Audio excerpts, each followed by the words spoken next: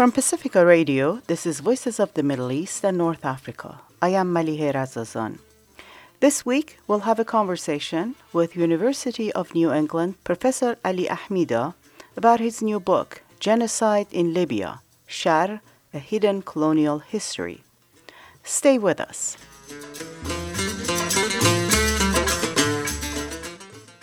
Who ever heard of genocide in Libya in the 1920s? The Libyans certainly have. In his brand new book, Genocide in Libya, Shar, a Hidden Colonial History, University of New England Professor Ali Ahmida meticulously documents the tragic story of a systematic genocide of the Libyan people by Italian colonial authorities a century ago, as well as the methodical cover-up that ensued. Despite a dearth of recorded material, most of which were classified or destroyed, through painstaking interviews with genocide survivors and their descendants, Professor Ahmida manages to accomplish a seemingly impossible task by reconstructing, bit by bit, a shameful episode from the brief but devastating history of Italian colonialism in North Africa, thanks to the enduring memory and steadfastness of the martyred people in Libya. Khalil Bendib spoke with Professor Ahmida about his new book and the forgotten history of Libyan genocide. Your book, Genocide in Libya, has just come out, and to me it's a trailblazing work and on a little publicized chapter of European colonialism, specifically the way Italy massacred hundreds of thousands of Libyans in the early 20th century. But before we go into the genocide per se, perhaps you could give our listeners the historical context in which this tragic episode of Libyan history transpired and share with us a very brief history of the major events of that period, roughly from the 1911 invasion until 1943. The Libyan case is the least known for all kinds of reasons. We could share some thoughts with each other about why it's the case. But Italy invaded Libya, which was, at that time, it used to be called Tripoli. There was no Libya. Libya, as a name, was resurrected by Italian colonialism to revive their claims of Libya as a Roman province of the Roman Empire. The name for Libya under the Ottoman rule between the 16th century and early 20th century is Tripoli of the West. Exactly, because there are two Tripolis, one in North Africa, that's Libya, the capital of Libya, and there is another one in Lebanon, today's Lebanon, called Sham, the Levant, the Tripoli of the Arab East. So the Italians, really, when they looked around in the age of imperialism and colonialism, the rich colonies were taken. Algeria, your native homeland, was invaded in 1830. Before that, Egypt and Tunisia, 1881, 1882, Morocco in 1912, and the French took over Algeria, Tunisia, and Morocco. The British took the big prize, took over the Egyptian case. And Libya, it's supposed to be really one of the poorest in the region because it doesn't have rivers, doesn't have lakes, have a sparse population. Oil was not discovered at that time. So the Italian, who were longing for empire of their own, they first took a small colony in what's called today Eritrea, and then they began to make deals and treaties with the other powers, and they were giving Tripoli. Of course, nobody consulted the local population, as you might say, Khalil. But international law became a tool to legitimize and give the right for imperial powers in the Congress of Berlin, and after that, to execute that colonial design to partition Africa, which is also known as the scramble for Africa in late 19th century and the beginning of 20th century. Then we could say that Tripoli was given by the fellow imperial powers to Italy, and Italy invaded Libya in October 1911.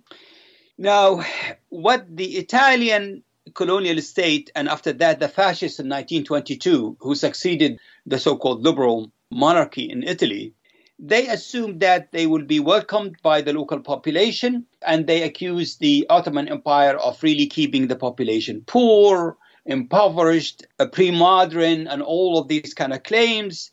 And they said that they're going to bring modernization and progress to the Libyan people. But also they argued we are really coming back because Italy has the right to colonize the whole Mediterranean.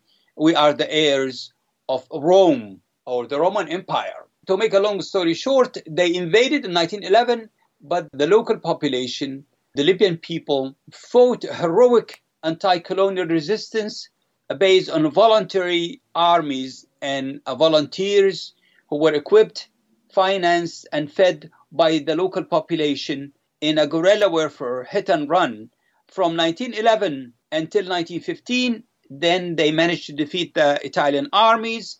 The Italian state made a truce in 1916 with the Libyan resistance. But when the Italian Mussolini movement took over the power in Rome, they decided that to abrogate all treaties and really crush the resistance because they really need to have total control of the colony Libya. At the same time, they really wanted to do something similar to Algeria. Libya was designed as a settler colony. There are millions of Italian peasants who were demanding land and demanding reforms within Italy. And the Italian government decided that instead of being humiliated by migration to other countries in Latin America and North America and other places, they want to have a colony of their own. So the dream of the fascists is to have a colony where they could settle between 500,000 to 1 million Italians in the colony of Libya. And they called Libya, as the French called Algeria, not as a colony, but part of France. So Libya was called the Fourth Shore. And they decided that they really want to crush that resistance and, quite honestly, to empty the land, especially the fertile land in the north and eastern Libya, to have settlers and resolve what they designed fictitiously as demographic problem in Italy. The Italian generals and the Italian state were very clear. In order to have their settler colony, they need to really defeat this resistance. So from the records that I found from 1928, 1929, we found letters by the generals, the colonial governors of Libya, Governor Badoglio, General Graziani, General Dubono, and they said, we want to crush this resistance by any means, at any price, even if it meant the extermination of the whole native population. And here it's important to pause and raise a question. What was at work here is first the intentional plan to crush the population and empty the land. The second is really the genocidal intent to really destroy the population and subdue it peacefully if possible, and if not, then crush it. The resistance was brilliant, was stubborn, organized, and really managed to resist, especially in the East, until 1931. And the most legendary guerrilla leader is Omar al-Mukhtar, who was really one of the most brilliant guerrilla leaders that led the resistance from the beginning until his capture and also his hanging in front of people in 1931. There was a famous Hollywood movie made about Yes, Omar there is Mukhtar. Lion of the Desert. Anthony Quinn played that role, and it's quite a vivid and important movie to watch. And I show it to my students in my Empire and Genocide class, and we talk about it quite a bit. It's a very, very interesting movie made by a Syrian-American filmmaker. The late Aqad, yes. He was a professor at USC when I was at USC. I met him, and it had to be an Arab to make a movie like that. Nobody else was interested, obviously. He was an interesting man, very gifted man, and he was a very smart film producer. He made all the successful Halloween genre movies, and out of that money and with the support of Libya and I think Kuwait a little bit, he managed to produce his dream film, Lion of the Desert, Omar al-Mukhtar. I think this is the larger context, is colonial fascist plan to settle people and crush native and indigenous resistance. So, as you said, it started before the advent of fascism proper in 1922, in 1911, but it was taken to the next level by the fascists, by Mussolini. The fascists were really took that colonial racist ideology to its ultimate end, genocide. And I think what happened is when you look at the evidence, there is no hesitance. There is no wavering on the really very, very dehumanizing plan to take over the native land and literally empty it from the people and their herds and their population. Professor Ahmida, before we get into the meat of the story, please help us understand this term genocide. Could you start by defining the term as internationally agreed upon in the United Nations? What does the term itself mean, genocide? Well, genocide is really a term that was coined by a very brilliant Polish scholar by the name of Raphael Lemkin in 1948. He coined this term, which is made of mass killing, the word that he coined together, and it became associated with what he said that are two conditions to it. The first one is the intentionality, not an accident of war, not something that unintended. No, the idea of really planning and declaring an intention to eliminate the other. And to do that, you have to dehumanize the other. And then after that, the destruction of the physical, economic, social, cultural, and ethnic patterns of life, he called. And that will be the second condition, and replacing it with the state or the aggressor modern way of destroying the people who are killed in mass. So this is how we inherited this term in the 20th century because of Raphael Lemkin. Yeah, the reason I ask is that it's a understandably controversial notion. What is a genocide? What is not a genocide? In your book, you speak of concentration camps from 1929 through 1934, and those predate the Holocaust, but they did not predate the first genocide in Algeria or in Armenia. Of course, the very term of concentration camp itself, just like the term genocide, is often a matter of dispute. In this country, people politely speak of detention camps to make a clear distinction with Nazi concentration camps of World War II. The French also in Algeria denied the existence of actual concentration camps. Tell us about the camps in Libya in the 1930s. What were those? Well, this is a very good question. Of course, these assumptions and debates and controversies you're talking about are related to what I call the politics of silence and the production of collective amnesia by people who don't want to confront the ghost of history and take responsibility for it. So the Holocaust, one of the worst genocides in the 20th century, became really the focus. But other Holocausts, other genocides in the 20th century, including the one I investigated after 80 years of being really ignored, is really important for two reasons. One, it is because it's really tried to tell us and investigate what happened exactly and why the story was really silenced and ignored. The second is, and I make it very clear, to rethink the theorizing, the focus on Europe and the focus on the Holocaust in isolation as a unique case. But let me now address your question.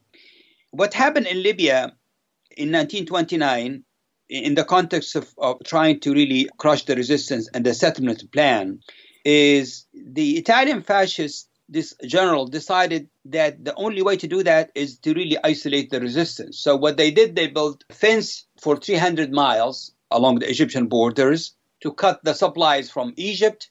They also came with the second plan, draconian and genocidal plan, to move, deport, and uproot the total rural population of eastern Libya, called Barqa or Cyrenaica in Western scholarship, on foot with their herds, which total 600,000 animals, and by sea to the desert of Sirte, 500 sometimes miles walk, and they deported 1929 between 110,000. Some Libyan scholars think it's a little bit more. I think it's as much probably as 110,000 of people, elderly, children, men and women, and they were deported from their homeland in the Green Mountains of eastern Libya.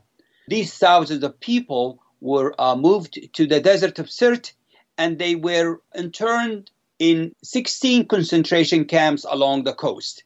But the worst of those 16 concentration camps were in the desert of Sirte, and I focused on the 6 because most of the killing and deaths that happened in the camps between 1929 and 1930 until 1934 took place in the 5 camps that I specified in my book, Genocide in Libya, A Hidden Colonial History. And I gave the name Shar, which is the name that the local people refer to this really horrible period. Evil in Arabic. Evil Shar. in Arabic, yes. Shar. And I wanted to have the title, actually, We Died Because of Evil, as they told me, son. But my publisher said, Ali, Shar, that's really an Arabic word nobody will understand. And reluctantly, I agreed, but I insisted in the subtitle to have the word used by the survivors and their descendants to really give it a weight, as we say Shawa, or say the Holocaust in terms of the genocide in Europe by the Nazi states. In Algeria, where I come from, the French conquest claimed about 1/3 of the population. This, according to French historians themselves, 1 million out of 3. And this was the first genocide. 100 years later, there'd be a second. But 1 million out of 3, which is roughly the proportions of the Holocaust as well. But in Libya, the proportion, according to your research, was even slightly higher than that. Libya, or Tripoli, under Ottoman Empire, in the Ottoman census that took place in 1908, 1910, I believe, the population was between 1 million and 1.5 million. And they couldn't reach all of the people who are nomadic or traveling in the interior. By 1943, the population were 800,000. And I don't think that people stopped making babies, but I think the horrific impact of Italian colonialism directly and indirectly, including the direct mass killing in the camps, is even worse than Algeria. And Algeria is really one of the worst horrible cases, in addition to the Congo and in addition to Southwest Africa, Namibia, the Herero genocide in the beginning of the 20th century. So, and of course, in the East, we have the Armenian genocide. So what I try to do is not to focus on just the cases together, but I investigate the forgotten Libyan horrible case, which I think you're right on the money. The Libyan case is more violent and more brutal than even the Algerian case, which is a horrible case by all means. And I think between 40% to 50% of the Libyan people perished directly or indirectly between 1911 and 1943. And yet, as you point out, it's largely forgotten, other than by the Libyans themselves and perhaps some of the sisters and brothers around Libya. Nobody has heard of it. You document a cover-up by the Italian state, and you speak of amnesia. How did such a horrible genocide go forgotten? This is really half of the book is about, the first half is about investigating what happened as a collective crime, what happened to the 60 or 70,000 people who perished inside the camps, how the survivors can tell us the story. But to give you an idea about why it took me almost 20 years to finish this book, when I went naively as a graduate student, PhD students, in late 80s to Italy to do archival research. And I purposely decided to see if there is any files on the camps, because I know from my own family history, oral history, that's really a big thing. This is really so intensely entrenched and permeates the Libyan culture, especially the resistant region of Libya. So they told me after a week that I can't continue because I'm of Libyan origins, and Libya government doesn't allow Italian scholars to do research on the Libyan archives, which is turned to be really not true. So they got rid of me after that. Even if it were true, what a lame excuse for censoring research. Yes. Then I tried to go back and I couldn't find much. And then I decided to write to two progressive, courageous, elderly historians, Professor Angelo Del Bocca and Giorgio Rorschach, who really among the few voices that kept saying what happened in Libya is a genocide in 1929, 1934. And these two are Italians? Yes, Italian progressive historians. And one journalist by the name of Eric Salerno, who wrote a little book called Genocide in Libya, means genocide in Libya. And he told me, when I asked him, how did you write about it? He told me, I heard Gaddafi saying, do you remember Al-Agheila camp? People, remember the Al-Agheila camp? And he kept shouting and telling people about it. And I had no idea what he's talking about. And the Agheila camp is one of the worst concentration camps where large number of people perished. Thousands of them, as I discovered that later on. So anyway, Khalil, I decided to be fair-minded and say, I'm going to ask some Italian colleagues to tell me where to find the files. Professor Del Bocca said to me, Ali, don't waste your time here. I spent 40 years. The files on the concentration camps is being manipulated and taken away or destroyed. And he said, if I were you, you're a young scholar, why don't you go to Libya and to Eastern Libya and see if you could find the survivors and if they could really agree to talk to you. Then I tried to get the British archives on the subject for one reason. When the British defeated the German and Italian armies in Northern Africa in the Alamein battles and took over Libya, I thought they might have some files on the subject matter. I found some material, but then I ran into a film by the BBC produced by a very, very visionary filmmaker by the name of Ken Kirby called A Fascist Legacy. And I tried to find a copy of it. But despite the fact the BBC is a corporation paid by the taxpayers' money to provide non-profit information and knowledge, I couldn't find it. And in America, we have access to a lot of material. And then I discovered that the Italian government bought the BBC 3 hours long documentary and shelved it. And I tried to find the producer, and then he said, I have one copy VHS, I could mail it to you. I tried to find it and asked two of my students, research students, to see if anybody would have it. We couldn't find it in America. Of all the wealthy libraries we have in the United States, and I became suspicious. I think there was something really, there's a cover-up. American historian who was really provided the memo and the information behind this legacy and the atrocities in Yugoslavia and Libya and Ethiopia, he was not in America. He was not in, I couldn't find him. And finally, I get a note from the producer telling me that Michael Bolombo, a very, very honorable and ethically conscious American historian, by accident, he found some classified documents at the Public Record Office in London, which is the place where British archives are located. And he found things that are pertaining to really, really slimy agreement about the Allies and the British role in covering up for the Italian fascist atrocities. To make a long story short, I managed to find, after 2 years, a copy of this film, which is also, by the way, available but abridged in Italian in YouTube, but it's not the complete one. I found a copy of this BBC documentary in Australia, and it was damning, and it's incredible documentary. I began to become more suspicious that this is really not a matter of accident or people don't know, they couldn't find the survivors.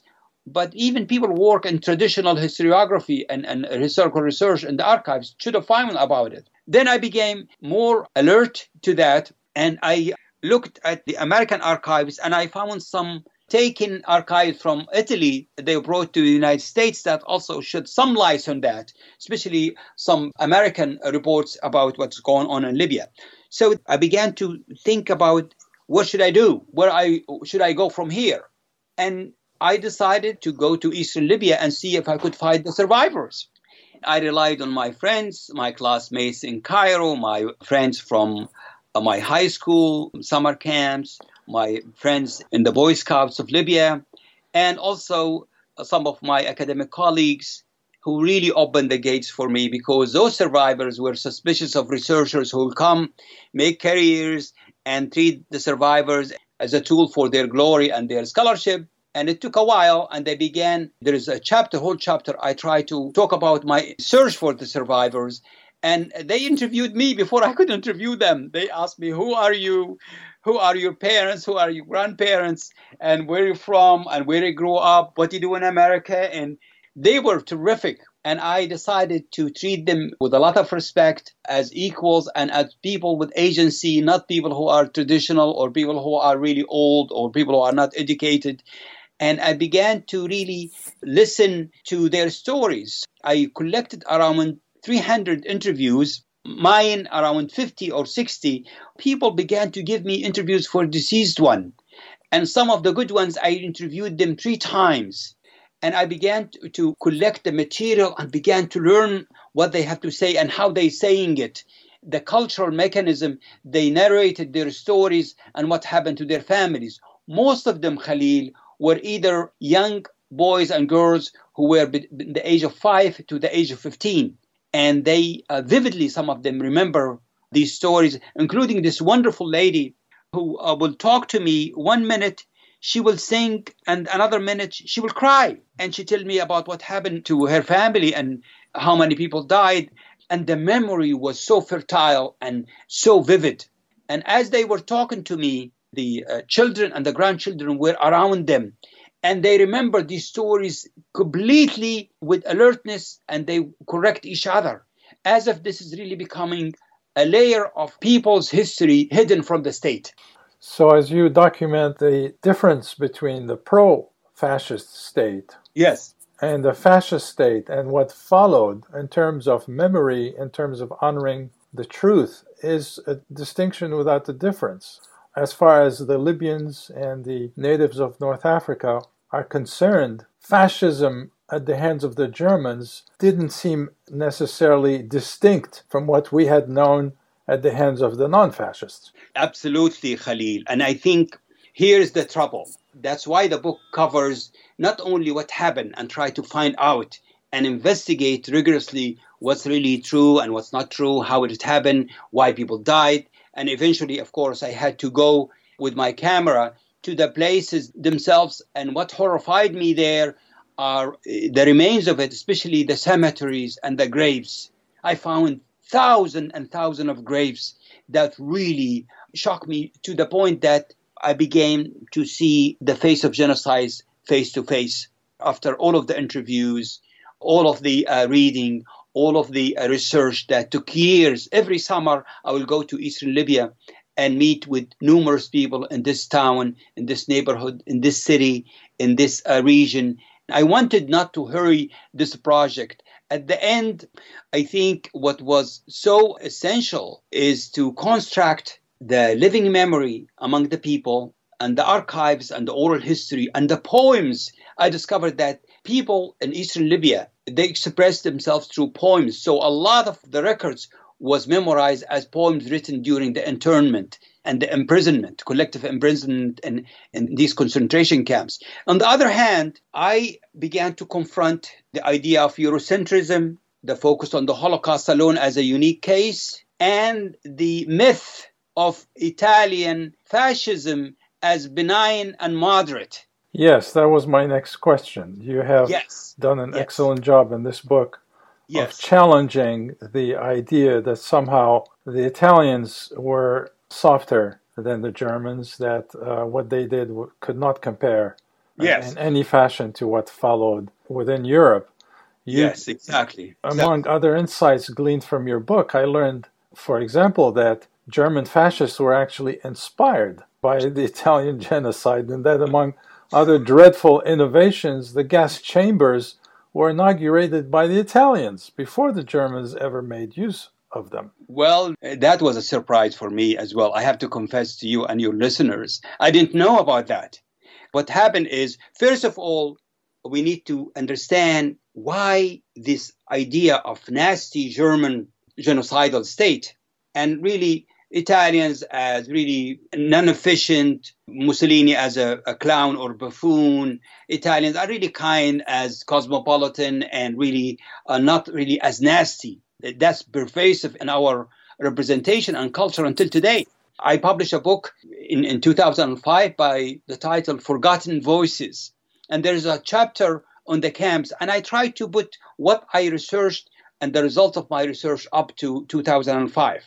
And they invited me to give talks in the Ivy League and the prestigious universities. I developed something out of reaction to the audiences. The people were kind, were interested. They were really open to my new research. But when I asked at the beginning, I say, how many of you know about the Italian concentration camps in Libya? And they say to me, Professor Ahmida, were there concentration camps? And then I realized that I have to explain why this horrible, brutal case, maybe the fourth or third most brutal case in Africa. The first, the Huriro genocide. The second, the Congo, the Algerian case, and the Libyan case. The case of the first genocide after World War I. And then I began to say, that has to be explained, Khalil. I have to make sense of this. Why this case disappeared and people had no clue about it. And worse, later on, people who refer to it, even big scholars who write in North Africa and Libya, they say, and they were concentration camps, and they move on, as this is really the consequences of what happened in Libya and Italy as unified histories or cross-cultural history, or North Africa and Europe. It didn't occur to them because they are really hostage to Eurocentrism, hostage to the area studies, hostage to expertise, North Africa, north of the Sahara and south of the Sahara. And the idea, these assumptions and categories that are bankrupt and very dated right now, seems to me they need to be revisited, as I try to argue in the conclusion of the book. Not to mention self-serving. They're very self-serving. Exactly. Oh, of course. Because when the United States focuses on the Holocaust in Europe, it doesn't have to spend too much time on the genocide that happened on this continent. Yes. For example, what happened to the native people, the Native American genocide, there is tremendous silence until today. There are studies here and there, but the most distinguished European theorist of genocide, Professor Hannah Arendt, is so silent about the Native American genocide. And this has really shocked me because I'm very fond of her writing and her really penetrating analysis of the Holocaust. But I think she had a lapse, a blind spot when it comes to the American history that has to be narrated from the perspective of a larger perspective, as we are now debating the Afro-Americans, but also larger one, the Native Americans as well. Anyway, let me add one more point. Why our policymakers in the United States, FDR and others, really loved Italian fascism. This has to be explained. There are a number of factors. The Italian fascism was not a threat to American foreign policy. There was a communist party, the largest in Europe, in Italy, and the regime collapsed, and there were no Nuremberg trials there. And at the same time, the Allies needed the Italian fascists and not to upset the still very silent Italian public opinion that refused to confront the legacies and the atrocities of fascism outside Europe. There's partisans and a critique of what happened inside Italy and Europe, but the minute you bring the atrocities outside, you bring Africa or the other parts of the globe, then it becomes really uncomfortable, or people still cling to, I would say, racist notion about modernization, progress, modernity, and this really dehumanizing of the other. It's not coincidence that this very terrible idea of Italian fascism as benign and moderate is still persisting, and add to that the idea of entertainment, movies, tea with Mussolini, the idea of a Roman vacation, the romance of Italy as really a place of history, of culture, of good food, of good architecture, of good tourism, and the ugly and the brutal and the genocidal history hasn't been confronted outside. And Italian public opinion, unfortunately, still has refused to admit that. And that's why the monuments of Italian fascism, the veneration of Mussolini, and the fact that new fascist parties are tolerated and became part of the establishment till today. So in 1992, the National Alliance won in the election, and in 2000, Gianfranco Fini became foreign minister in the government of Silvio Berlusconi. So they are really part of the established order.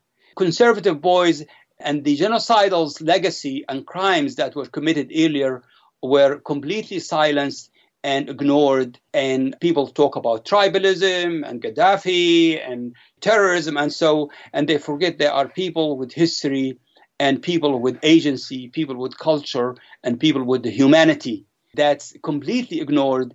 And my book tried to really confront these ghosts of the past. In Libya, and also in Europe and Italy. And I argued in the book that I'm not interested in another nationalistic history. I am interested to confront the silences and allows ordinary people voice to speak for themselves. And I argue also that you cannot rewrite the history of Europe without the history of Africa.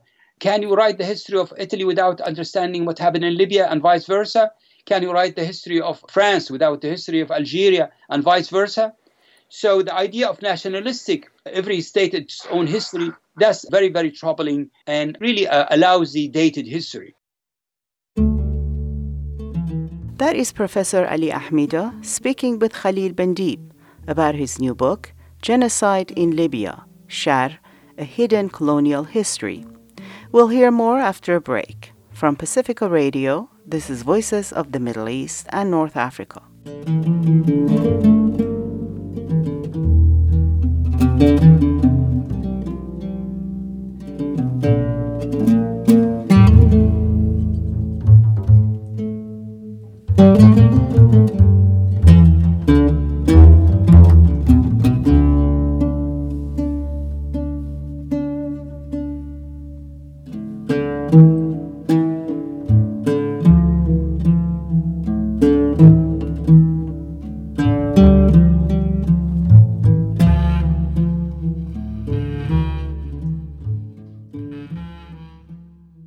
According to your book, Genocide in Libya, post-independence Libya as well chose to ignore the history. Yes, that's right. But also, you asked me about something, and I forgot to elaborate on it a little bit. When I was reading the archival material and the newspapers and the songs, I read really everything. I tried to look at the archival material, the oral history, field work, and also looked at the poetry and also the newspapers. I was reading this Italian-sponsored Arabic language newspaper called Libya al-Musawwara, Illustrated Libya. And I was reading one of the volumes, and I saw the picture of one of Hitler's generals, Göring, in Tripoli. And then I went to YouTube, and I found an old film of him and General Badelio, the architect of the genocide in 1929-1934, exploring and visiting the country and the colony. It got my curiosity. So I began to dig deeper. Does it have larger meaning? Were the German Nazi officials in contact with their allies in the colonies? Is it a unique, just one-time visit? And then, to my surprise, Khalil, I found incredible connection that quite often when you study Europe in its own, or you study Africa in its own, you really cannot find it. As if you see a few trees and you forget to see the whole forest. Then I began to dig deeper, and I discovered more and more. And one young German historian teaching in Ireland wrote a couple of articles on this. So I contacted him and I asked him, is there more to it? I read Italian and I read French, but I don't really read German. And he sent me incredible visits. And turned to be that visit was one of many. Delegation after delegation of Nazi officials were really fascinated by the Italian fascist so-called success in Libya. And they thought that this genocidal success is really a place to look at for the Nazi state. And they had exhibits, books, visits, seminars. And he sent me more evidence of this. And then I began to build another narrative that I think is very, very important. Not only Italian fascism was genocidal, I call it the Holocaust before the Holocaust, but also they really were the model with the German Nazi state. And therefore, when we look at not only the history of Italy, but the history of Europe and Germany, we have to look at the fact that they brought their roots and examples and models in Namibia, in Libya, and in the Congo, and the idea that the Holocaust brought, only unique if you look at it in Europe, but if you look at its roots and modalities and influences, it brought the examples and experiments in Africa to Europe, brought colonialism to Europe. One is allowed to wonder whether the special importance accorded to the European Holocaust might not have to do with a simple notion that somehow the lives sacrificed in Europe are intrinsically more tragic than non-European lives that have been sacrificed. Well, racism is part of it, and scholarship, and I hit hard on that. The idea of silence and the idea of not really taking certain atrocities and genocides in Africa as seriously as the one in Europe, really, I find it's very, very appalling. And that's why scholarship also about ethics and about power, and whether one treat others, human beings, non-European, non-whites, equally as equal human beings, or you want to treat them as lesser equals or subhumans, and therefore you get rid of them. It's not coincidence that the Nazi genocidal racist ideology first dehumanized Jews, Gypsies, intellectuals, Catholics, and socialists, and other groups who were exterminated in Europe, as the Italian tried to deal with the so-called the Bedouin, who are primitive, warlike, children, and need to be disciplined. And the camps were actually not really genocidal or brutal. It really disciplined them and brought them to modernity. So racism and dehumanization are really integral part of genocidal plans and genocidal execution. And it comes to how you really ethically and in terms of equality and humanity, do you treat the other as equal to you, or you treat them as lesser hierarchical races and groups, and therefore you could justify violence and you could justify also genocide. There was another nice euphemism for this sort of dynamic. They called it pacification, peace. Yes. Who could be against peace? Yes. Well, exactly. That's the point, Khalil. Language is really part of the conflict. Yeah. The hegemony and racist language try to use fancy words: pacification, progress, modernization, Civilization. Civilization. Yes. That's why it's important to give agency and see how people who went through that, how they really view this, how they really tell us about it. And my book is really it's very clear. It's based on the views and the histories and perspectives of the survivors. And I didn't want to write another elegant pontificating academic work. It has also an ethical stand, and my bias is toward the survivors who went through these horrible experiences and witnessed mass death in the camps. I asked them, how come many of your family members died in the camps? Now, they didn't gas them. Apparently what they did is as brutal. They starved them. So they didn't feed them. They gave them a little bit of a very, very terrible old barley, which is a part of the diet. And when they got sick, they didn't treat them. So the mass number of the 60 to 70,000 people who perished in the camps, especially the children, the elderly, the sick ones, died because of starvation and diseases. And also a third factor that really came out of my research and investigation, these are semi-nomadic people. They could feed themselves, they work hard, they have their animals, their herds, their farms. And so the 600,000 animals, camels, sheep, horses, goats, also either starved as well because they didn't feed them, or confiscated to take into Italy, or they use for other conquests inside the colony Libya. So not only the people themselves died in mass, but also their herds, their animals, which are so important to their survivors, and culturally were treated, the camels treated like a human being for many nomads. They also were devastated to the point that the colonial state, after the genocide and the crushing of the resistance and the release of the remaining survivors, had to bring some animals from Western Libya and Tunisia because they devastated the economy. And the kids, the orphans who lost their moms and dads in king groups, they were taken to schools where they socialized to and educated to become good fascist soldiers.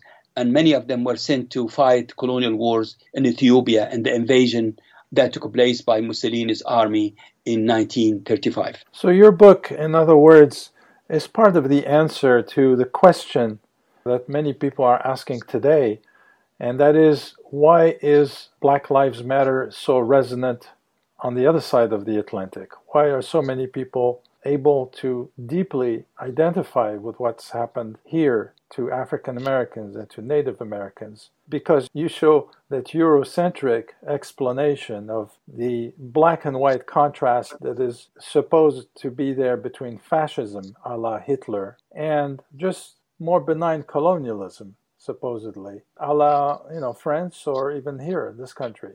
Yes. It's something that the people on the receiving end of both phenomena, colonialism and fascism, don't really see a major stark contrast between the two.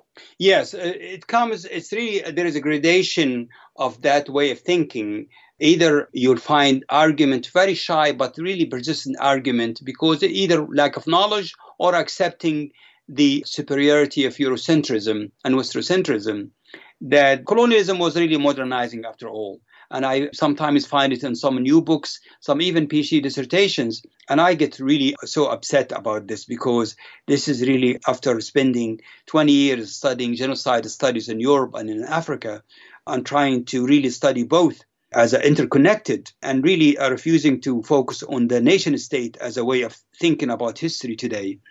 I find that still persisting with us. And that's part of the problem. It's never too late to confront the ghost of history. The issue here is not about settling scores. Unless you confront history, you cannot heal and you cannot build bridges. And imagine what kind of society will be built in Italy when it confronts the public opinion, and the establishment can confront that. Imagine what we might find when we confront what happened in Algeria. Imagine what kind of society in America, a wonderful, maybe a future society where we make peace and confront the atrocities and the legacies of racism, slavery, and Native American genocide. And what kind of society that's interconnected, that's multi-ethnic, that can really overcome the legacies of genocide and colonization and settler colonialism, and embrace the potential for more egalitarian, more interesting society than the idea of purity. I am not interested in nationalistic backlash. I am not interested in uniqueness. I am not interested in purity. I think purity is really a false and dangerous idea. Yeah. I'm interested at looking at the cross-cultural way of looking critically at knowledge and power, and also equally important in looking for future leaders and future education that allows us to build bridges. But first we have to confront the ghosts of the past and confront the crimes of the past, and that will help us build bridges and allow others to talk to us and tell us about what they went through, especially the victims of violence and genocide. To come back to the question I started asking you, and that is why even Libyans, even the Libyan state, post-independence, chose to ignore this important history. Tell us a little bit more about that. Well, this is an excellent question. The Libyan state, the monarchy in 1951, which was really a major achievement for the Libyan people, but also was full of contradiction. It has to rely on British and American support, and the monarchy was a modernizing, constitutional, very prosperous state, especially in the 1960s after the discovery of oil.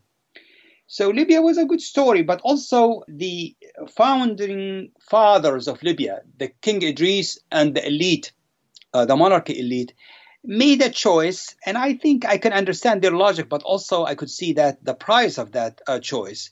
They decided not to confront or open the wounds of the colonial period, the violent Italian colonial period, not only because what Italy did in Libya, but also there are people who collaborated, people who are resisted, people who were pushed into exile.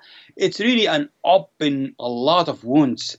So they decided to come with an interesting solution or choice, which is not to talk about it. Now, you could ignore history, but history will come to hunt you in episodes here and there, like we are confronting racism in American society today. We thought that we can ignore it and we could turn Martin Luther King into Santa Claus, but history will come to us.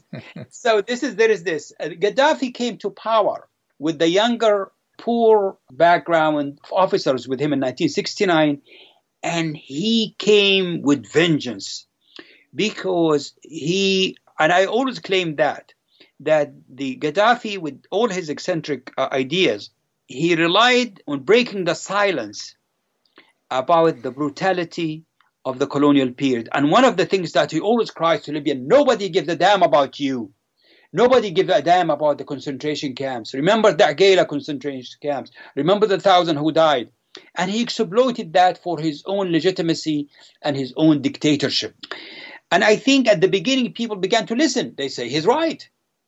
But then when he began to really stay in power and really punish or discipline anybody who opposed him, then it became used for state purposes, not for really a societal way of really dealing with the legitimate concerns of the Libyan people vis-a-vis Italian fascism and Italian colonialism. So people became alienated from him, but he did one good thing, thanks to some really visionary scholar, Libyan scholar, a Libyan scholar by the name of Muhammad al-Jarrari in Tripoli in 1977, came with the idea of collecting the oral history and have a center called the Center of Libyan Studies. And he has a PhD from University of Wisconsin in Madison, and his professor, his mentor, is the most respected scholar on oral history. We regard him as the father of the oral history methodology in Africa. So he brought Professor John Fansina to Tripoli, and Dr. Jarrari was shrewd and very skillful, smart man. He gave Gaddafi the rituals that the state wants for declaring that they are the heirs of the anti-colonial resistance and all of that kind of thing, but also built a first-rate world-class center where Dr. Vansina, Professor Vansina, helped educate 20 or 40, I believe, young scholars how to conduct oral history. And Libya, between 1977, I believe, until 1990, they collected thousands of oral interviews among the survivors of the colonial period, including from the camps. So I think that center is one of the best legacies. When I try to find anybody who has done work on the camps, I found one historian who wrote a master thesis on this, and he was very gracious and gave me every interview he had. And then the center allowed me to have access to around 200 interviews that they collected. But also I began to see that I want to ask my own questions. So I went back and I interviewed more. So in short, the Gaddafi government, the Jamahiriya, really used through its populist ideology, anti-colonial ideology, the colonial history, including the history of the concentration camps, for its own political entrenchment and legitimacy. Unfortunately, even while Libyans know about the camps, especially the poems and the family's history, but what happened exactly, how it happened, what really the details of that history, who is who, and who died, who survived, who collaborated, who was not, and what happened in Italy too, that took me, I would say, from 2000 until today, 15 years, 10 years of research, and 5 years of reading and deciphering and contrasting. And then only then I began to connect the dots and have the whole picture come alive. Unfortunately, both the monarchy and the Gaddafi governments, they manipulated the issue. But the remarkable thing, for me, is the Libyan people kept that memory alive, especially the one who are in eastern and central Libya. They kept that oral history, that really history, societal history alive. And even though I'm calling for more recognition and maybe a museum, I'm a little bit hesitant because I know when states build museums, they build them in their own image and their own symbolism. And I like the fact that the Libyan people in private archives, in oral traditions, in creative culture, they really kept that history alive despite the modern state and despite the fact that Italy and modern Western scholarship were completely in the dark about what happened in eastern Libya between 1929 and 1934. To conclude, I would like to maybe hear a little bit about your own family's history, which is in this book, and as a representative sample of what happened to the Libyan people. You say that you yourself are the grandchild of some of the resistors. The reason I became interested even in this subject, and that became my specialty, colonial and anti-colonial resistance in the last 30 years is because I came from a family that was impacted by colonialism directly. Both my grandparents were freedom fighters.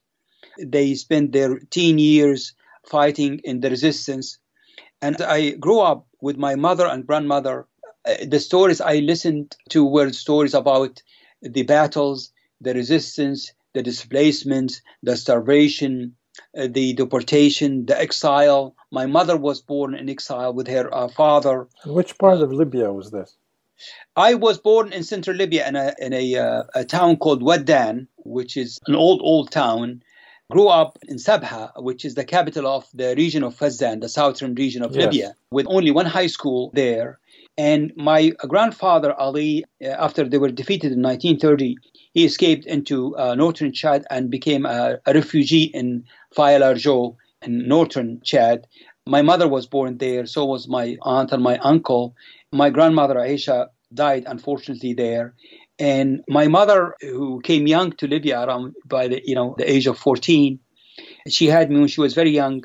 She told me the stories of living in exile and what happened to her. And my grandfather, I would say always, maybe he told me his life story 20 or 25 times. And he wanted to make sure that as a youngster that I listened to what he had to say. My other grandfather did not go into exile, but he was protected by two Libyan groups, the Magharba people in eastern Libya and a family of Warfella also. And his family thought that he died. Only 10 years after independence, he reappeared, and he was a Quranic teacher, and they discovered that he's still alive. I came from a culture like the survivors of the concentration camps, the same culture. People still remember the heroism and the struggle to resist colonialism and fascism, but at the same time, they tell you about the trauma, the displacement, the hunger, the death, and all of these kind of things. Ali Ahmida is a professor and founding chair of the Department of Political Science at the University of New England. His scholarship focuses on power, agency, and anti-colonial resistance in North Africa, especially modern Libya. He is the author of several books, including his latest, Genocide in Libya, Shar, A Hidden Colonial History. He spoke with Khalil Bindi. And that's it for us this week. Voices of the Middle East and North Africa is produced at KPFA Studios in Berkeley. You can find us on Twitter at VOMENA_radio or listen to our past shows on iTunes or SoundCloud at Voices of the Middle East and North Africa. You can also reach us by email at vomenaradio@gmail.com. Please join us next week for another edition of Voices of the Middle East and North Africa, and thank you for listening.